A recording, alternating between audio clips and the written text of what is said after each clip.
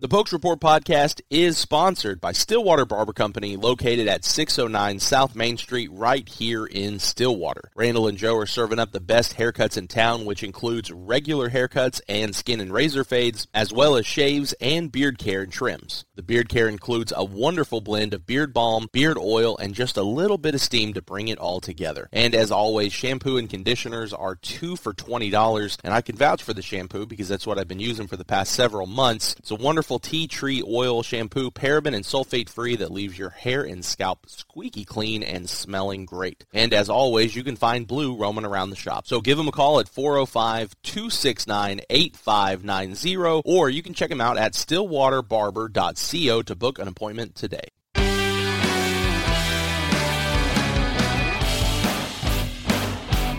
Welcome into the Pokes Report podcast. Zach Lancaster here alongside Brian Murphy. Brian, we got a lot to talk about. The list is long over here. Yeah, we got a lot to talk about. We're going to start off talking some basketball. Nice Bedlam win. Oklahoma State snaps a 3-game losing streak, gets back in the win column. That was huge, 72-56 over Oklahoma. They got a tough game coming up on Saturday. I think Kansas State has a legitimate chance of winning the Big 12, and I think Iowa State has a legitimate chance of winning the Big 12, and those are two teams that I don't think I would have thought at the beginning of the year. Yeah. Iowa State has a chance of making it pretty damn deep into the NCAA tournament, as does Kansas State. So they got number 12 Iowa State coming to town, who just beat number 7 Texas in Ames, and I think it was by 11 points, I think is what that win was. So this is going to be a tough one, but when you look at how Oklahoma State played on Tuesday, had the Bedlam game, is Oklahoma the best basketball team in the Big 12? No. Is this the best Oklahoma team we've seen in the last 4 or 5 years? No. But when you look at how Oklahoma State had played leading up to that and how Oklahoma State flipped the switch at halftime and really turned it on down the stretch, there's a lot of confidence. Hopefully the fans show up. So we're going to talk some basketball. We got football to talk about. We're going to talk some transfer portal. We're going to talk some coaches. We're going to talk... There's some early spring enrollees. Yeah, I want to go over that list. Yep. Robert put out, thought it was really good. Some preferred walk-ons as well. And obviously we'll talk a little NFL draft. A little former quarterback going to the SEC as well. That's right. We'll tack talk that. About that. That'll be like a 1B onto the transfer portal.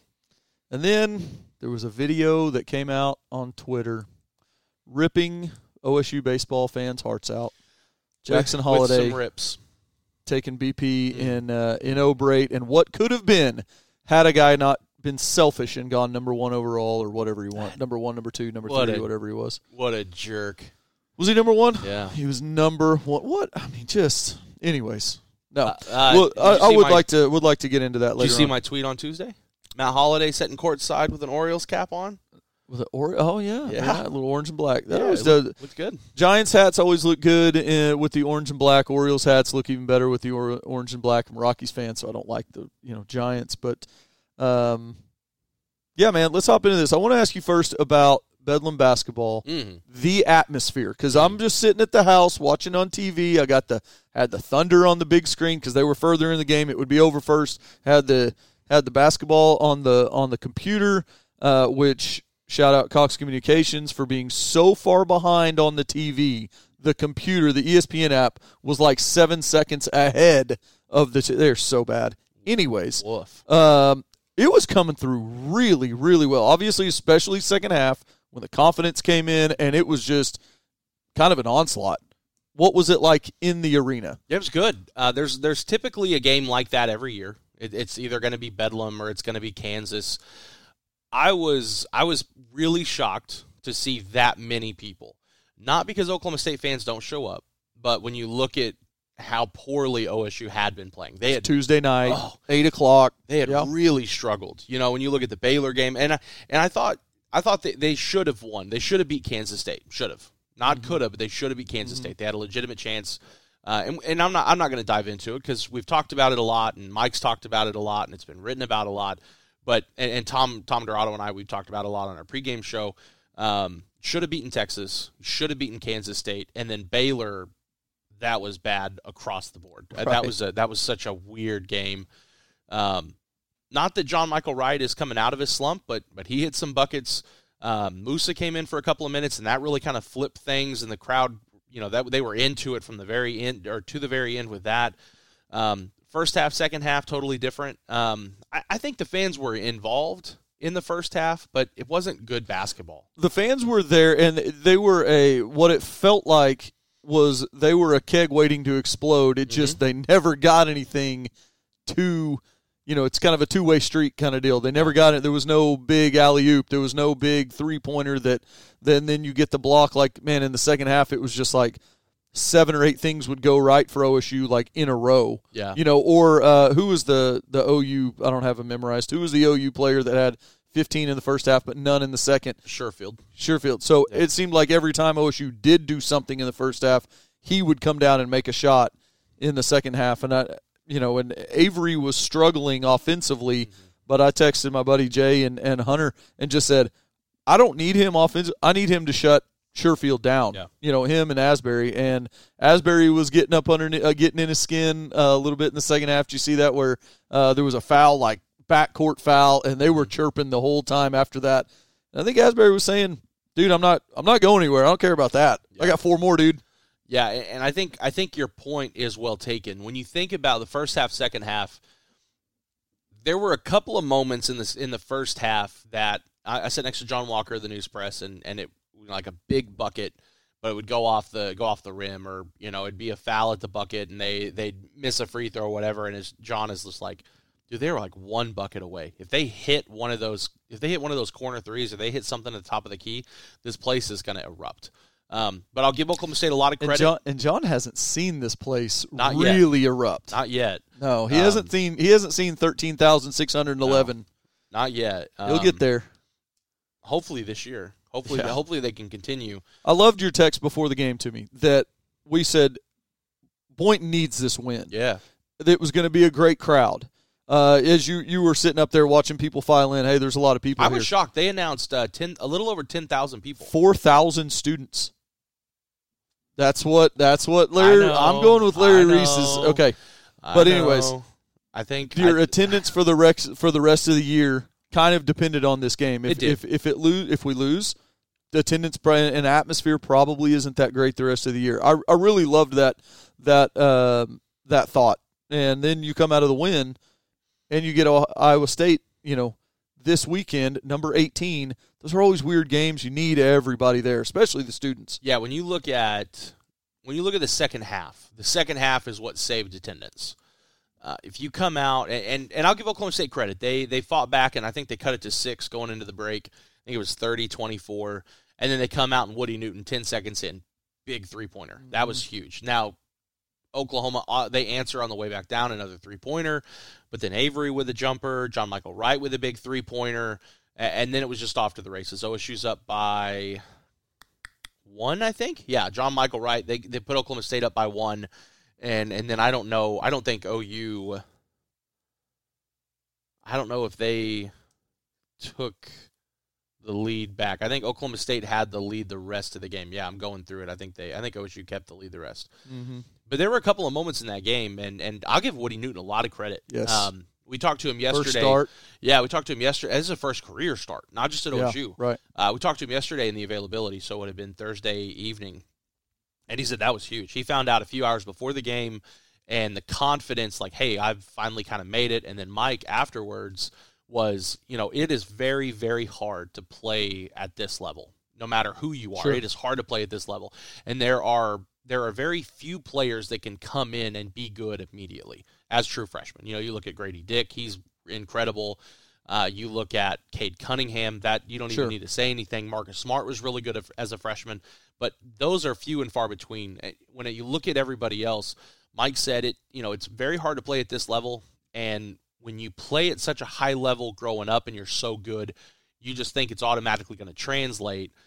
And it's really hard to take advice like, hey, listen, I see what you're doing, all right? You're stuttering here, or you're not quite doing what you need to here. Let me help you. And he said Woody is now at the point in his career where he is listening to people and allowing them to tell him what he's doing wrong, and he's applying it to his game. Am I sitting here saying that Woody's going to go out there tomorrow against Iowa State Saturday and drop 20 points? Probably not. He probably won't do that. But I think Woody's going to play a lot more confident from here on out, Yeah. and I think the games are going to be better than they are worse. So that's huge. Caleb Boone, night and day. When you talk about there's bad Caleb Boone in the first half and there's good Caleb Boone in the second half. Yeah. When you look at the box There was score, not. I don't know about bad. I mean, I bet he was still. He was probably still a plus in the first half. But yeah, while you look it up, I bet he was more. He was 10 plus 10 in the first. Yeah. See, and that's. Oh, no, sorry. Hold on. I was going to say. Here's the complete stats. Those are minutes. I want the whole thing. I don't want. Do they just give plus minus for the whole game? Caleb was more. He was just kind of non-existent, like in the first half. He wasn't necessarily bad. He wasn't foul trouble. Caleb, I know that. But he was just kind of non-existent while the rest of the game was sort of going on. Back to Woody, he's 6'8", 6'9", and he can shoot. He was brought in as a shooter, a 3-point shooter, so a confident 3-point shooter at 6'8". Those are game changers. Yeah, those are get you back inners. They don't do plus minus first, second half. It's just the whole game. So he was plus 30 the whole game. but if you look across the board, like there was no one good. And he was plus 30 and we won by what is that math? 72-56? So whatever. 16? Yeah, whatever. So he was I'm a journalist. He was plus 14 on the rest of the team. But when you look at the first half, there was somebody out there listening going, "What took y'all so long?" Yeah, right. He was the only good thing about the first half, only because he was 3 of 5 from the field, 6 points, 3 boards. He had 3 blocks. He was good in the first half, but he wasn't quite there yet. And that was something that we asked the players yesterday. We had Asbury and we had Newton, and then we asked Mike. And it was, is there anyone else on this roster or anyone that you know of that feeds off of energy better than Caleb Boone? And they said, absolutely not. There is no one that does it. And the second half is totally different. You look at the second half box, he had 9 points, 4 of 6. He had 2 blocks. He had 4 rebounds. He had a couple of big moments in that game where he's constantly playing to the crowd. But you look at Bryce Thompson and you look at Avery Anderson. Those two guys lit it up in the second half. Bryce Thompson, 5 of 7. He was 3 of 3 from 3. He had 4 boards. And every one of his were tough shots. Oh, it was incredible. He was so good. And he played 19 minutes. He played 19 of the 20 minutes. Wow. Yeah, that's great. And Avery played 18. And I'm with you. Avery can get to the bucket at will. Avery is a decent shooter. He's not the best shooter on this team, but he's a good shooter. I need Avery on the defensive end. Like, you can – obviously, the 10 points he had in the second half were huge because there were some pretty big buckets. You can find a way to get 10 points without Avery scoring. You need him to shut down Sherfield. You need him to generate offense. And I think that – I don't want to sit here and say that I don't want him to score 10 points, but – his defense is a hell of a lot more important than his offense. And I think if he's attacking the rim, if he attacks the rim more with the ball in his hands, he's getting to the line at least 6 more times. There's 5-6 points. Well, and Avery's confidence, he's a good free throw shooter. Avery's confidence makes him be a better player across the board. And when Avery is on, everyone else is on as well. There is an absolute direct correlation to that. That when Avery is confident and he's moving the ball well and he's playing well, that everyone else feeds off that energy. Yeah. So you need that moving forward, especially when you get Iowa State coming in because they're good. Yeah. They're good. Like you said, just came off beating Texas at home in Ames, 78-67. That's an 11-point win, by the way. Just quick math. I got that one. All right. And so, they're coming in 71 points a game, shooting 36% from 3. So There's no just make them shoot from long range, or they don't have an inside presence. No, they're good. They're led by Jared Holmes, Caleb Grill, Kalsher. Yep, he's good. Yeah, and he can shoot from deep. What do you notice going through that article when you look at the 3 to 4 players that I mentioned? Offended, you would think I would read that from somewhere, but go on. What do you notice what I wrote in front of each of those players' names? Senior guard, senior guard, senior guard. Mm-hmm. Those are the 3. Yep. Those are the 3 leaders on that team, and they're all seniors. They're incredible. And something else I noticed when you look at Iowa State stats, 4.4 rebounds a game is what leads the team in rebounds. 4. Yeah. You know what that tells me? They don't miss a lot of shots, and they play pretty good defense. Yeah. Yeah. No, I think what's the word on Cisse? What are you hearing? What do you think? I think he'll play some. I don't. Is it an ankle? Yeah, high ankle sprain. Oh, he's got the high? Yeah. Yeah, those are bothering. He did get burnt to the basket by a dude who shouldn't have burnt him to the basket against OU. Played 2 minutes. Yeah. I like what Mike had to say after the game. And it wasn't just coach speak. I don't know if you listened to it. I like what Mike had to say after the game. And he was like, when you look at Musa, it's not just points. Musa could have no points in a game, and he is going to directly impact. No doubt. Because when he's in the paint, when he's down low, the 7'4", 7'5", 7'6", whatever wingspan it is that he has, is not only going to alter shots, but it's going to make people think twice about whether they're going to drive, whether they're going to pull up, whether they're going to dish it out.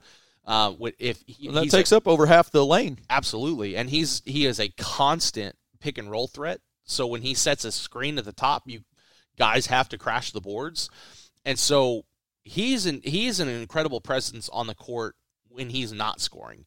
Now, Mike yesterday on Thursday was like, I don't know if he's going to play 20, 25 minutes, but I was talking yesterday with Tom. If you can, or no, not Tom, I was talking with John.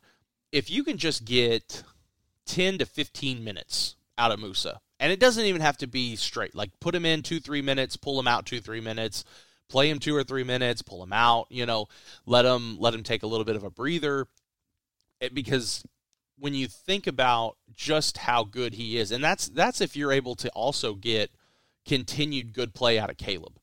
If this is the Caleb that continues to show up, that can get you 10-8 or 14-10, hell, even 8-5. Like if you can just get solid, confident play out of Caleb, and you can supplement that with Musa, who's not 100%, and then you're getting good, confident play out of Woody, and Tyreek struggled a little bit. But if you can get some good play out of your bigger guys, your big men, and then your bigger players, you can run that 4-guard lineup with Woody at the 4 and Caleb at the 5, and then bring Musa in for a few minutes, spell him a little bit. But I think he'll play. But I think that's about what I said is probably, I don't know if you're going to see him play 20 minutes. I think you don't want to risk a high ankle, and I don't know exactly where he is, but I could see him play 10 to 15 max. Yeah. But even Mike said yesterday that when he came in, I think he generated 4 points he deflected a shot, or the rebound led to a bucket, and he made an immediate impact. Well, in the year he has 38 blocks, Caleb has 26, and Tyreek has 17. Mm-hmm. So you're getting that same type of defensive presence from your backups, or Caleb's not a backup, but from the backup shot blockers. The second squad. That's right. The second string. Yeah, and I thought Tyreek was serviceable the other night. I mean, there was a couple shots where you went, just kind of, tilted your head and went, what was that one? Yeah. I'm pretty sure you weren't even looking at the goal whenever you released the ball. Not whenever you jumped. When you released it, I don't even think you were looking at the goal. But whatever. You're in there for defense and big dunks. Well, the good thing is they didn't need, because I think he only played 17 minutes. He didn't play a lot at all. Right. You didn't need that. Needed. You got good play out of Woody. You got really good play out of Caleb. Now, when you look at games, this is the first time that Woody's ever really shown through. He's had some moments this year where he's hit a couple of buckets and he's scored 5, 6, 7 points. But this is the first time he's really shown through the stat sheet. And if you can continue to get that, which certainly takes the pressure off of Tyreek, but if you can supplement Woody with a decent Tyreek performance without Musa, then that's going to make not having Musa a little bit easier. Yeah. Now, obviously, I don't care who the coach is. You would rather have Musa than, and what's crazy to think about is it so far it's really taken at least 2 guys, 2.5, 3 guys to make up for what you're missing with Musa. Yeah, 7.5 points, 9 rebounds, and what is that? It's over 2 assists. Yeah, it's taken all of Caleb, which you need blocks, Caleb anyway. No, you're good. It takes Caleb anyway, but it's taken every bit of Caleb, and it took every bit of Woody, and it took some of Tyreek the other night to make up for what you lost from Musa. So, no question about his impact, and you're gonna need something on Saturday. It's a big game. No, I agree, and you can't, with Musa, you're not giving up easy layups. Correct. Even if they make layups, if they make points in the paint, they're not easy. And that's what I think you have to frustrate Iowa State with. And then hopefully on those blocks, the fans are there, the students are there. It's 1 o'clock, so, hey, you may have to end, Murphy's a little early. Get home. We got a big game tomorrow, kids. I don't think there's going to be 10.2 like there was, but I could certainly see there being 8,000. And I think that's very doable. I don't think you need, Oklahoma State always needs 10,000 plus. If there were, I was talking to John about this on Thursday. If there were 10,000 plus at that Texas game, and I get that the students weren't there, but if you had 10,000 plus, you win that ball game. And Mike addressed it on Tuesday after the game, and he was like, I get it. We haven't played all that well, so it is tough to, you look at Louisville and their KFC Yum Center or whatever it is massive. Yeah. It is huge. And I don't remember what the game was, but I got a friend that still covers Louisville for SI, Fan Nation, whatever, by SI. And he had retweeted a photo that someone had taken, and that place was like a quarter of the way full. I mean, there was hardly anybody there at all. Yeah. And Louisville, they typically they pack that place out. What are they, 2-18 this year? Awful. Yeah. So people aren't showing up. I'm not saying that Oklahoma State is awful, but they had really struggled to start Big 12 play, and it's with the way the prices of eggs are, it's tough to say, you know what, I can buy tickets. It's almost cheaper to go to Waffle House and get scrambled eggs to go than it is to go to the store. You show up at the restaurant. Yeah, what can I get you? Could I get 4 eggs, please? Just need how would you like that? I've got a cooler pack right here. I don't need them cooked. I'm going home. I got to bake a cake. Your Waffle House? IHOP? What's your breakfast spot? I know this is random, but you brought up eggs. Now I'm hungry. Snooze. Oh, it's great. Oh, so I'm a good. Snoozer. So good. But if I had to, we don't eat out breakfast a lot, at least here in Stillwater. Right. We'll grab a biscuit or something from somewhere, but we make breakfast. Yeah. We'll make our breakfast, but we're a snooze family. Well, you're going to have to do the Laredo Taco. I've told you about that. Laredo Taco Company. I can't wait. Go get you a chorizo and egg. Add some beans on it, and 1 strip of bacon gives you a little smoky stuff. I'm just waiting. Every day it seems like it's 1% closer to opening up, and I'm ready. Yeah. I'm probably going to have to call it in because I'm not a stand in line kind of guy. I'm not a wait kind of a guy. Good luck to you. And anything that opens, so I'll call in and order. That'll work. I wonder if a gas station taco shop does call-ins. We'll find out. They will whenever you call in. Let me tell you. All right, so let's go to football. We got the transfers and the spring enrollees. So yeah, what do you want to do first? Well, the transfers have does Pokes Report send somebody to sit in every class to make sure that Alan Bowman is in class? You guys are y'all in the bushes? I don't think Alan's here this week. I think he's here next week. I think Alan shows up next week. Yeah. No, I just mean everything. Because you have to be enrolled. You got to show up for class. Fun fact: stupid how the portal is. The professor.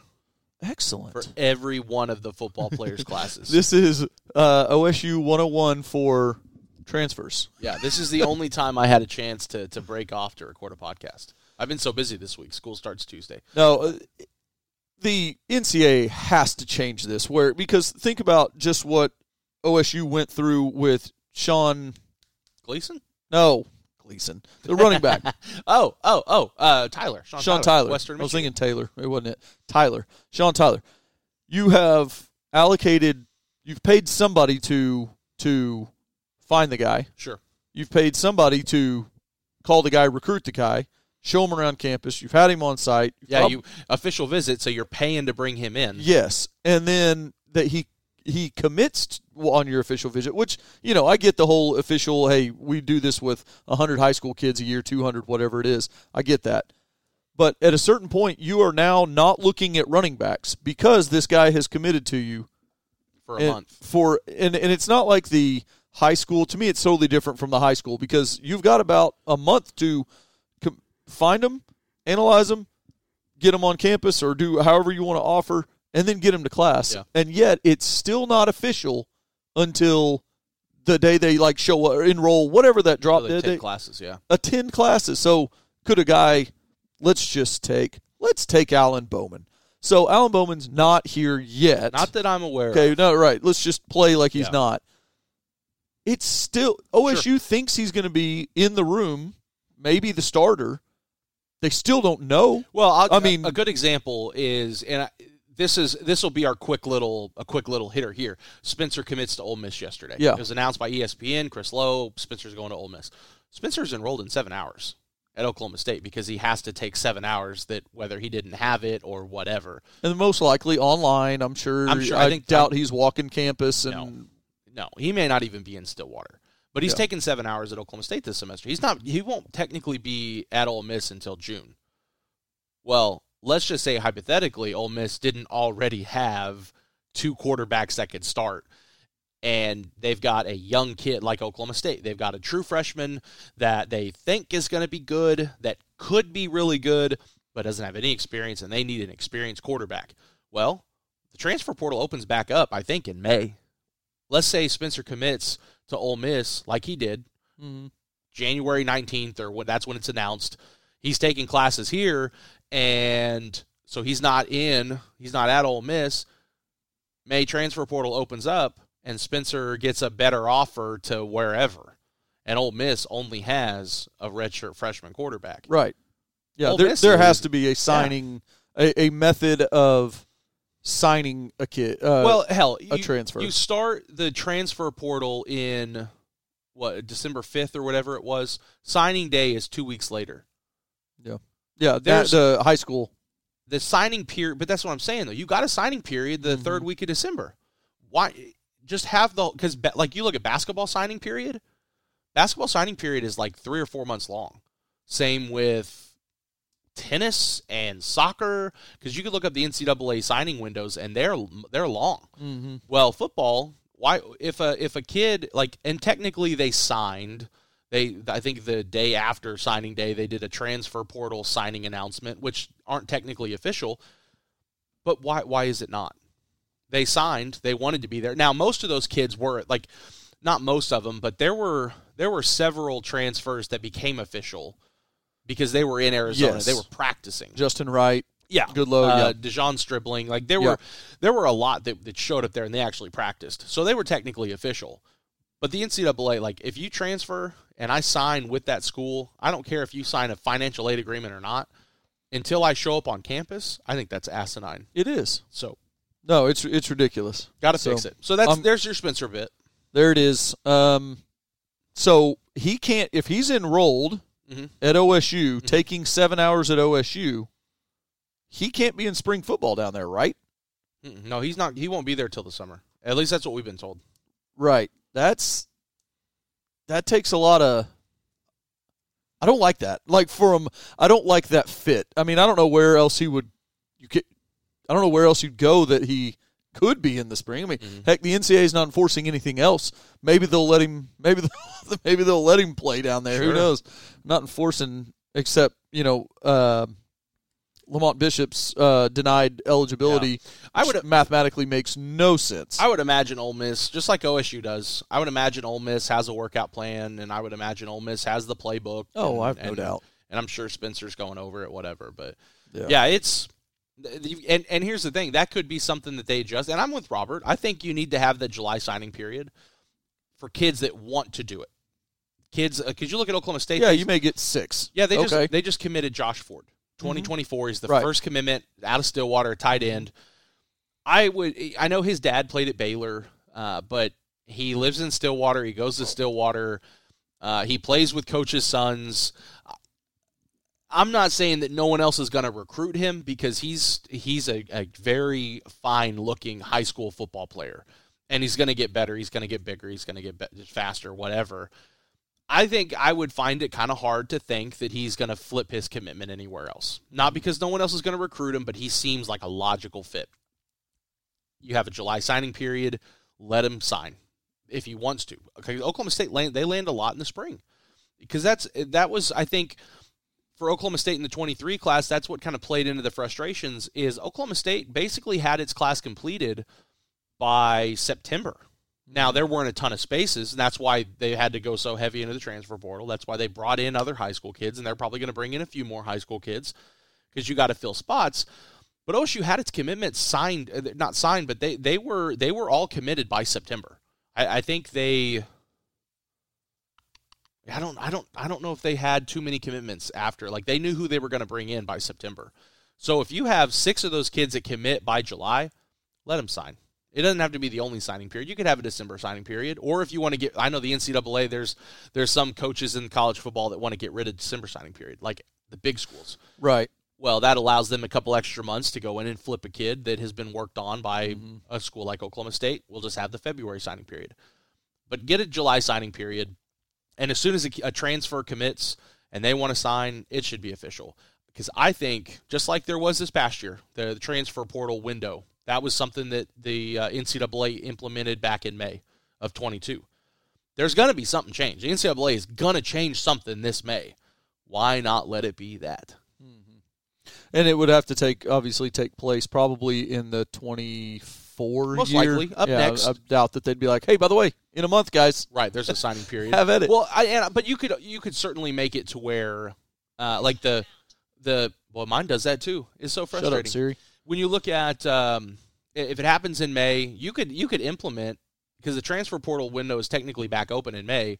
You could implement it then, not a signing window, but if you're a transfer and you want to sign, you don't have to show up and take summer classes, or because that's another thing. If these kids aren't they could show up in summer, but if they don't enroll in classes, is just them showing up and going through workouts enough? Should be. Because it's just like it is out there in Arizona, I'm assuming. Yeah. But you can make it to where if a transfer signs or commits, they can sign right then. They don't have to get enrolled and actually show up to classes. All right, so Alan Bowman and Zane Flores walk into the quarterback room and say, hello, fellas. Rangel upset about this? All right with this? What do you think? I would think he's okay with it because if it's not Alan Bowman, it's Spencer Sanders. Yeah, and that's not me sitting here saying that Spencer, they would have let him come back. It's another, but Spencer super senior. Had he not transferred, it would have been Spencer. Mm-hmm. And Flores is obviously okay with it. He's said he said several times, and I don't think again, it's just there are a few sports in college that high school directly translates. You can be a true freshman baseball player and absolutely rake. You could be one of the best pitchers in college baseball. Well, you got to bring up Jackson Holiday again, hitting bombs. Technically, he's not a true freshman. Nah, he would have been. He was crushed. He's a rookie.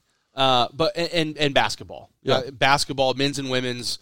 There are a few golf. There are a few sports that directly translates to being young. A true freshman college quarterback, it is few and far between. It's not going to happen too often, right? Caleb Williams is a good example of that. He wasn't incredible as a true freshman. He was pretty good, right? I think we can all agree on that. Yeah. So, but it doesn't happen often. So I don't think Flores is he doesn't expect to play day one. He knows that he needs to learn. He needs to develop and get bigger and stronger and faster and more cerebral. But he is very smart, and he has really good football knowledge and obviously great football skill.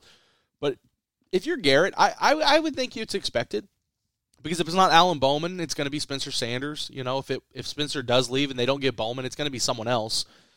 Garrett is still learning. He's still figuring it out. Now, there were flashes this past year where Garrett was pretty spot on. I mean, he had the turnovers at KU, but 2 of them weren't his fault, and he still threw for 300 yards. He did enough to win that game. So I think if you're Garrett, you're probably, man, I would have liked that shot. And here's the thing. Garrett Rangel very possibly, very, very well could beat out Alan Bowman. I think Alan Bowman will be the starter, but we know that his health issues have been an issue in the past. And I'm not going to sit here and say that he's the end-all, be-all Heisman Trophy candidate quarterback that's going to win 14 games for Oklahoma State. I'm sitting here saying that Alan Bowman is a hell of a stopgap quarterback. Mm-hmm. He's got size, he's got experience, he's got leadership. When he was healthy, he was good. And it is tough to play. When you go to Michigan, there's some pretty good quarterbacks at Michigan. So I'm not sitting here saying that the 2 years he didn't play was because he wasn't good. I'm sitting here saying that he played behind Heisman candidate quarterbacks, and McCarthy is going to be a Heisman candidate quarterback. Yeah, so he's good. The more I've watched Bowman, the more I think he's going to be the starter. I would be shocked, honestly, if Rangel or Flores beat him out. I'm with you. I'd be shocked, but I'm ecstatic. Yeah, because you're getting the development and growth that you need from those young guys. You are, and not to kick Gundy off to the side, that he couldn't have a shot at this. Fair. But and that Bowman has already been in the role of his own words of being a coach in the room to younger quarterbacks. That's invaluable. I think I'm with you. I think he's a starter. I think he'll play well if you keep him healthy. First and foremost, you got to that goes back to offensive line. I don't know if there's a better. I don't know if there's anything better than his leadership abilities. Mm-hmm. Like, he's going to play well. There's no question. On the field is going to be good. Well, even if he's the starter, he's going to do it right and develop the kids under him. He's going to do that. I don't know if there's a bigger benefit than bringing his leadership in. I mean, when you think about all of the years he's played, when you think about being up in Michigan. And the different types of systems he's been in, as he talked about. Like, Cliff Kingsbury, I think we can all agree, is not a great football coach. But he's a great football mind. He's a hell of an offensive mind. He can get a receiver open, no doubt. No question. And so you play for him, you play for Harbaugh, you look at Michigan and how good they are. You spent 2 years there. You've got two young kids that are pretty similar style of athlete to Alan Bowman. Now, Flores is probably the more mobile of the two. He was relatively mobile in high school. He could get away, but he's not going to be a run-first type of guy. You're not going to be running RPOs for him. Thank the Lord. Yeah. All right. But they're similar style. So you've got a kid here that knows what he's doing. He's played it for 5 or 6 years. He's got a good arm. He's got a good knowledge of the game, how to play at this level. And you've got two kids that are just like him. I'm going to teach you. I'm going to learn you. I'm going to mold you. We're going to figure this out together. It'll be okay. I think the quarterback room's in good hands. Now, does that mean Alan Bowman's going to throw for 5,000 yards? Probably not. But because I think Gundy's going to force feed the run game. And you have to. Here's the thing. Oklahoma State struggled at running the ball recently. They're changing everything. It's almost, I feel like you throw last year's run game out. You have to. And Mike wants, his entire career, as good as his quarterbacks and receivers have been, Mike loves to run the football. It just so happens that they haven't had a good running back all the time. The perfect game to Gundy, and he said it, is 50-50 running and passing. 35 runs, 35 passes. Absolutely. Everybody's happy. I think Elijah Collins is a great compliment to Ollie Gordon. Yes. And then you still have Jaden Nixon, who I think he showed glimpses this year that he had gotten better. He's not going to be the number one back, but he's still good. So you've got talent in that room. Is there going to be a Jalen Warren where, not necessarily in terms of physicality or style, but in the terms of 11, 12, 1,300 yards, 10-plus touchdowns? I think it's yet to be seen. I think Ollie Gordon could be really good, but he's got to prove it. He's got to come a long way, and then obviously goes back to offensive line. But Mike would love to run the football and do it well. If you think about it, I mean, you had Chuba, and then you struggled without Chuba because you had to figure out who the hell was going to run the ball. And then you get Jalen Warren, who no one wanted. He just showed up one day, and, well, I think you need a Jalen Warren every year. And, no doubt. And you would have 12, 13, 1,400 yards if you could do it. And I think Elijah Collins has the ability. I mean, he has been a 1,000-yard back before. I think he could come into this system. I would love to see him at the 800-yard, Gordon at the 800-yard, Jaden at the 400 or 500-yard. But I'd love to see Jaden and Ollie catching the ball out of the backfield. I mean, really work in that part of it. And not Ollie in the 40-degree rain. Yeah. Well, Ollie was so good in 7-on-7 that, I mean, he reminded me athletically of some greats that have been here just watching. What is that? Oh, and that's my brother. Hey, man. And that I think adding that part of the offense would be a big help and opens up the run game too. So you get the speaking of throwing it, you get the three receivers, Stribling, Leon Johnson from George Fox University. So Tuesday night, I always show up late to basketball games because I've got my pregame show. 30 minutes. It's an hour and a half before, so that means I'm wrapping up 30 minutes before. Takes me 5 minutes to get to the stadium, whatever, but I got to walk into the arena. And it's about a 5-minute walk, and then I got to go to the workroom, and I got to put my bag down and get all my stuff out and get something to drink. And as I'm coming out, it's maybe 47, 48, closing in on 7:50, and there's Brennan Presley. And I don't know who he was with, but she was a staff member, and Leon Johnson. Let me tell you, that kid looks good. Yeah. Now, is it going to translate? I don't know, but he's every bit of the 6'5". Yeah. And he's incredibly. That was my phone, by the way. Very nice, very cordial, and when you look at his tape, he's the one I'm most excited about. I mean, Deshaun's dribbling because I think Deshaun will he'll be day one. But when you look at the upside that Leon has, you got to translate from D3 to D1. But when you look at the talent that he has, when you look at the skill set that he has, he looks good in an elevator. I'm ready to see him look good on the field because I think he has the potential. Will it translate? I don't know, but he's got the potential is there. You imagine living in the dorms on campus for 3 years. Sure. No, that'd be miserable. No. Let's go to the dorms at UCO. You're at a dorm at UCO. Yeah. And then all of a sudden, you've lived there for 4 years, and you go, man, I want to change places. Mm-hmm. I want to go somewhere else. You're looking around, and Stillwater, Oklahoma brings you in, and they say, you could live at Mike Gundy's house. Mm-hmm. That's about the difference in the facilities from George Fox to Boone Pickens Stadium.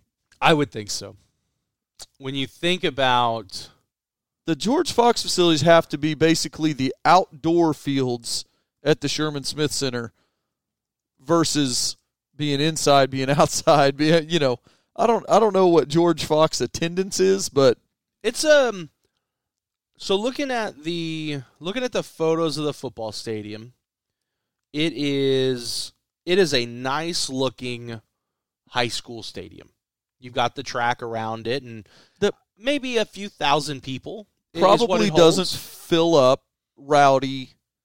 It might fill up, but it's certainly not rowdy. Yeah, it's certainly not like that's going to be crazy. And I always think about that, for other guys. I mean, Ian Edenfield's going to be the same way coming from Uniontown, Pennsylvania to this. I mean, Justin Wright just from Tulsa, to here. Yeah. When you blow some running back up trying to run around the end, and then you hear 55,000, 60,000, go nuts for it. Well, same with Texas State. Mm-hmm. Same with Dalton Cooper. You get him Utah Tech.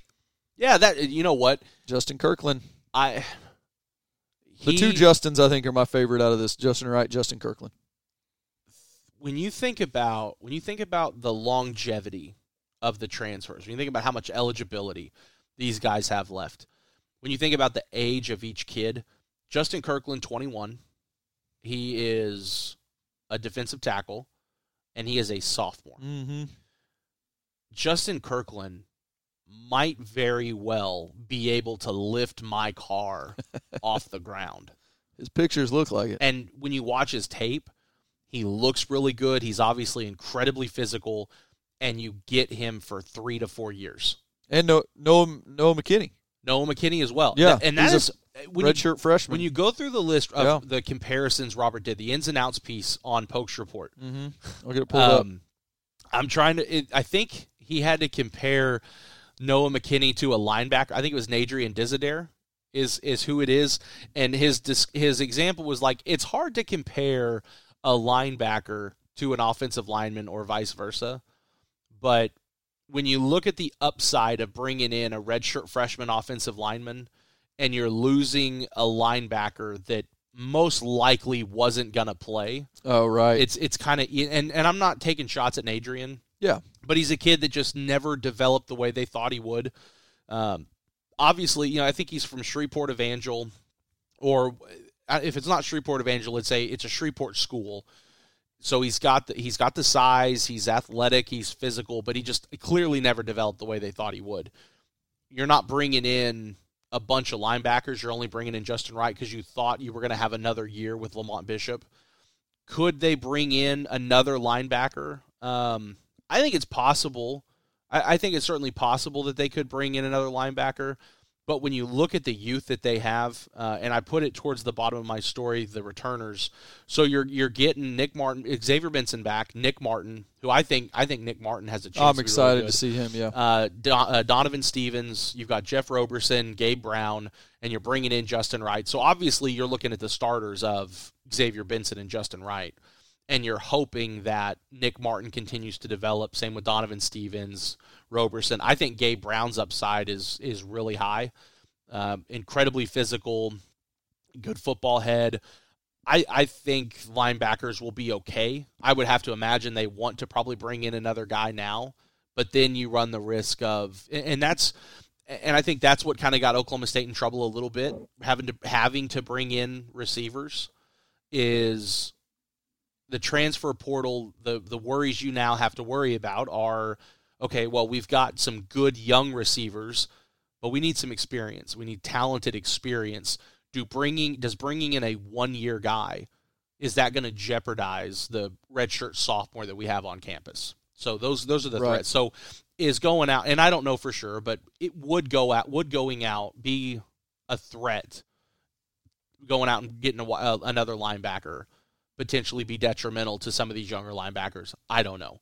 And I'm not saying it is or that it isn't, but it's a question you have to ask. Yeah. So we've got, let's just run through the list. Do you have that list pulled up? I do. Yeah, run through the list of the names of guys that are starting workouts right now. Yeah, so when you look at the transfers, Alan Bowman, Arlen Bruce, Elijah and Arlen Bruce, that's a guy we haven't talked about yet, so I want to get to him when I get done going through this list, because that's an immediate impact player right there. Alan Bowman from Michigan, quarterback. Alan Bruce, slot receiver. I thought somebody on Twitter said that we had to take a former Oklahoma quarterback in order to get Arlen Bruce, but no? Okay, move on. Interesting. Elijah Collins, running back for Michigan State. People. Here's the thing. I'll talk about it in a minute. Dalton Cooper, offensive lineman, Texas State. Ian Edenfield, tight end, California University of Pennsylvania. Anthony Goodlow, defensive end, Tulsa. Kenneth Harris, cornerback, Arkansas State. I think that kid has a chance of playing this year. I think he'll be good. Leon Johnson III, receiver out of Georgia Fox. Justin Kirkland, tackle out of Utah Tech, defensive tackle out of Utah Tech. Noah McKinney, offensive lineman, UNLV. Dejon Stribling, receiver, Washington State. And Justin Wright, super senior linebacker out of Tulsa. There are 6 high school kids here. Offensive line, Jack Dean, quarterback, Zane Flores. Punter, Hudson Cock, whatever. Amon Oates, defensive tackle. He's from NEO. Jacoby Sanders, offensive lineman, and then Ladarius Webb Jr., defensive back out of Jones College. Another guy that we think could. Could get out there. He's a little undersized, but he is incredibly athletic and very physical. So he'll need to bulk up a little bit, but he's got NFL pedigree with his dad. His dad won a Super Bowl with Baltimore, so that's a big one there. Arlen Bruce is a big get for Oklahoma State. He's only going to be a junior this year, so you have at least 2 years with him. He's 5'11", 200. And when you look at, this is something we talked about on a radio show earlier this week. When you look at how good he is, I've had some people like, well, why are you excited about him? When you look at his numbers, he didn't do anything. Okay, well, let's look at a very talented receiver on a non-offensive Big Ten team. And non-offensive in the sense that they don't really move the ball that well, especially through the air. They're a run team. Most Big Ten teams are. Right. But when you have a Big Ten team that mainly runs the ball and then isn't very offensive to begin with, you want to get out of that system. Arlen Bruce not taking a shot at Braylon Presley. I think Braylon is going to end up being very good. But when you have a 5'6", 6.5", whatever, 150-pound receiver that is going to be a redshirt freshman compared to a 5'11", 200-pound slot receiver that has 2 years of experience in college football, Arlen Bruce is going to make an immediate impact when he shows up. And That's a big get. Arlen probably steps immediately into the John Paul's role. 100%. So as bad as it was to lose John Paul from a oh man, we shouldn't lose that type of player. This guy, production-wise, at least steps right in. Well, and you're not you're not losing eligibility. You're not bringing in a senior or a redshirt senior. You're going to get at least 2 years out of him, like you would have gotten out of John Paul. Now that is a loss. He's going to catch nearly everything thrown his way this year aside. Yeah. Great leader. He's a sophomore. There aren't many sophomores that are voted team captains by their peers, but this is a direct replacement for John Paul, and I think that's a hell of a pickup. Yeah, I agree. But by all means, and again, I don't want to take shots. I'm not trying to be hateful, but I want to look at this logically. And I'm not even going to use names. I'm just going to use the scenario. Okay. And this could apply at any school ever. So I'm not even going to use names. There's a high school quarterback, very good high school quarterback for the school that he's at, the level that he's at. School A evaluates and doesn't feel the desire to extend an offer. They evaluate. Technically they don't like what they see. They don't think it can improve their university, so they're not going to offer. School B sees what they like. They're going to offer. Okay, he goes to School B. Doesn't like School B. Didn't care for it. I'm going to leave. So why would it make sense for School A, who evaluated and didn't like what they saw out of high school, that didn't offer out of high school, why would it make sense for them to once again go after said quarterback? Because they don't think it can work. I don't care if he went to college for a year. It just, thinking about it logically, it doesn't, at least for School A, it makes zero sense to extend it, especially when School A has 2 young quarterbacks. Right. It just didn't make sense. That was the biggest thing. I think if in this scenario, the hypothetical scenario, we're School A and this quarterback, we're not going to put names on it, this quarterback. Hypothetical. If the school had a senior and a junior and nobody in the freshman class, totally different. Sure, maybe develop them. But Oklahoma State does have, School A does have a redshirt freshman who has started 2 games and played 3 games, started 3 games, and you have a very talented freshman coming in. That if you bring in that quarterback, that the high school quarterback, sorry, I was doing the math. He did, he started 3. Played in 4, started 3. No, he didn't play in 4. Did he? Yeah. He came in early. What game was that? It was Pine Bluff? Yes. So played in 4. Yeah. So there you go. But it just didn't make sense. One of those guys who you've invested a lot in, ups and leaves. Mm-hmm. For somebody you don't know about. So and that's why it's not going to work. Again, I thought for a while you were talking about Arch Manning, that some people evaluate and don't like some. He's really good for the school and the level he's at, but to make him all right, anyways. No, but it's just I'm not trying to be hateful because he was a very good high school quarterback, and wherever he winds up, I think he could be a good quarterback. You need to develop, but from an Oklahoma State standpoint, it didn't make any sense because it's the same staff. It would also be different if, for whatever reason, it was a completely different offensive staff or completely different quarterback coach and a different OC and a different system and all this. Maybe they would like what they see, but it's the same system. It's the same staff. They didn't like what they saw the first time around. And that's the other thing. The kid didn't play as a true freshman. It'd also be different. Hypothetical. It'd also be different if the kid went out there and threw for 3,000 yards and looked good, but he didn't play. So to me, it didn't make any sense. So next on the list, move on down. Defensive coordinator. Who do you think? Where do you think? What direction would Mike Gundy look in to start his search, do you think? I think. By the way, I did want to say, I understood what direction you were coming from whenever you and Robert were trying to figure out when Mike Gundy starts his coaching search and all that. That was so frustrating. Well, it's one of those where I just kind of I just kind of changed my posture in my chair and went, y'all have fun. Like, what are we doing, Robert? Why are you yelling at me? And but anyways, has he? What happened last week? The coach's clinic. Has the defensive coordinator search? Did it start before that? No. Are we starting to talk about it now? Yes. Timetable. 1, Zach. Robert, I'm gonna laugh at you like Robert did. Yeah, okay. All right. Good God. All right, question. Yeah, defensive coordinator. Which direction? And now that we know sort of some names, I think that what's been thrown out there is all speculation. Mike Gundy is not calling up media members going, "Hey, what do you think about blah blah blah?" So it's all behind closed doors and all that. But which I think you look at it from a standpoint of what schemes gave Oklahoma State the biggest fits this year. All of them. But, sorry.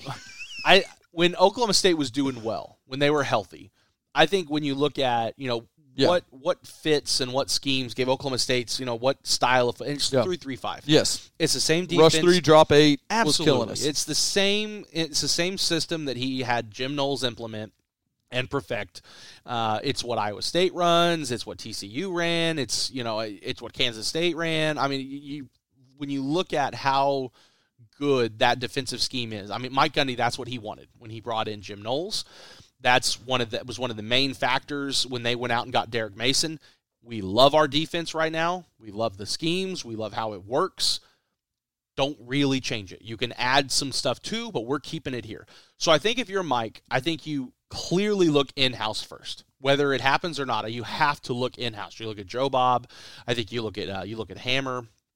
I think that logically you look in-house first. And, okay, can this work? And even, you know what, I think that I think Joe Bob would be a great candidate. I think everyone would. I think Mike Gundy does. But if you're Mike, you can't just – it's like anyone. It's like if you're trying to hire for your business. Mm-hmm. You've got someone really good in-house.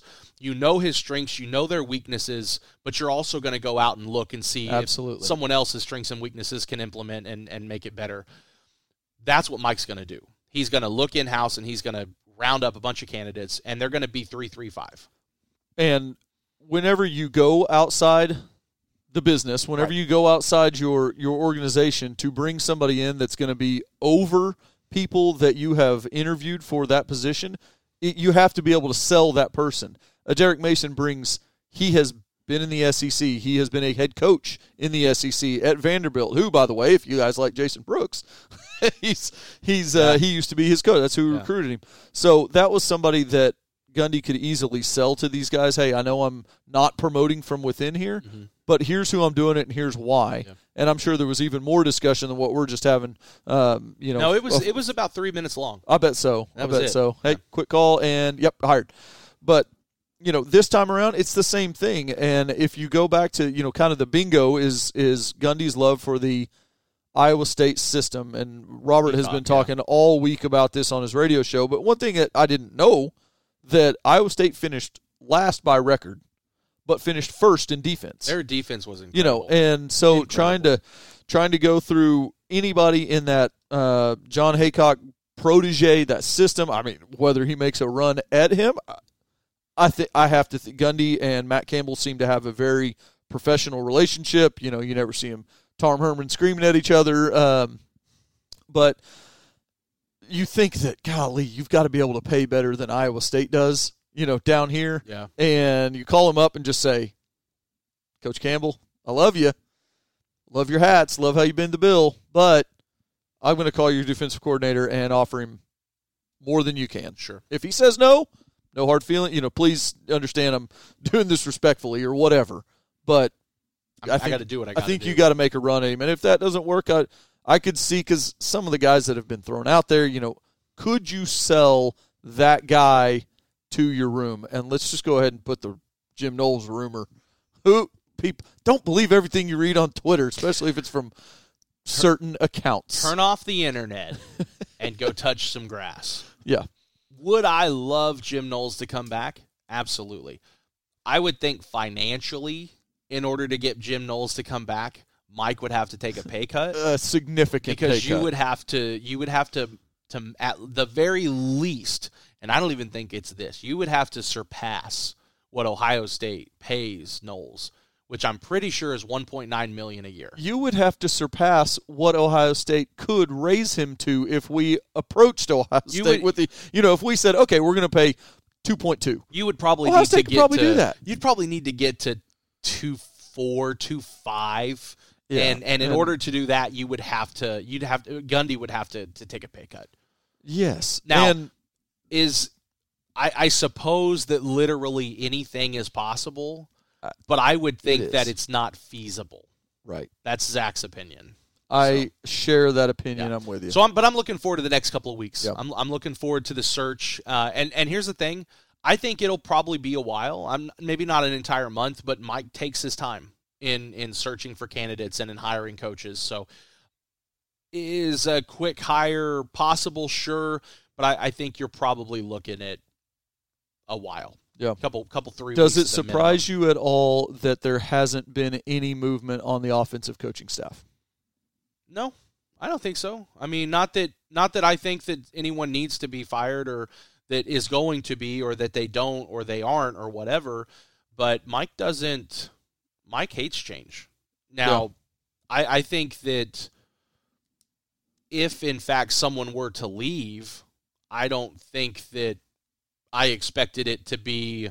I don't know if I expect any change before signing day, if there is change at all on either side of the ball. Yeah, and that's defensive. That's defensive as well. I think it's a safe bet to say that a coordinator may not be hired until after the February signing period, and because Mike likes continuity. You know, you go back through any of the coaching changes, OC or position coach, and that doesn't happen in a long time, but DC or OC in the past 5 or 6 years, it's typically been after signing days because he hates when someone comes in and tries to disrupt his staff in the middle of the offseason or in the middle of the season, and he doesn't want to do that to someone else's staff. So he's going to wait until after signing day because if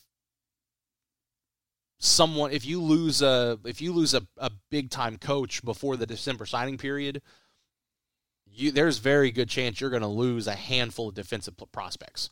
You know, Kendall Daniels is a great example for A&M. Now, it was only an analyst that ended up going to Miami, but Kendall Daniels, I think it may have been a little bit after, but they got rid of their analyst, and Kendall's like, yeah, this isn't what I want, so I'm out. So well, he probably saw the uniforms they had to wear, and there's a lot of reasons you could leave A&M. Yeah, that's true. I probably saw them creepy midnight rally things.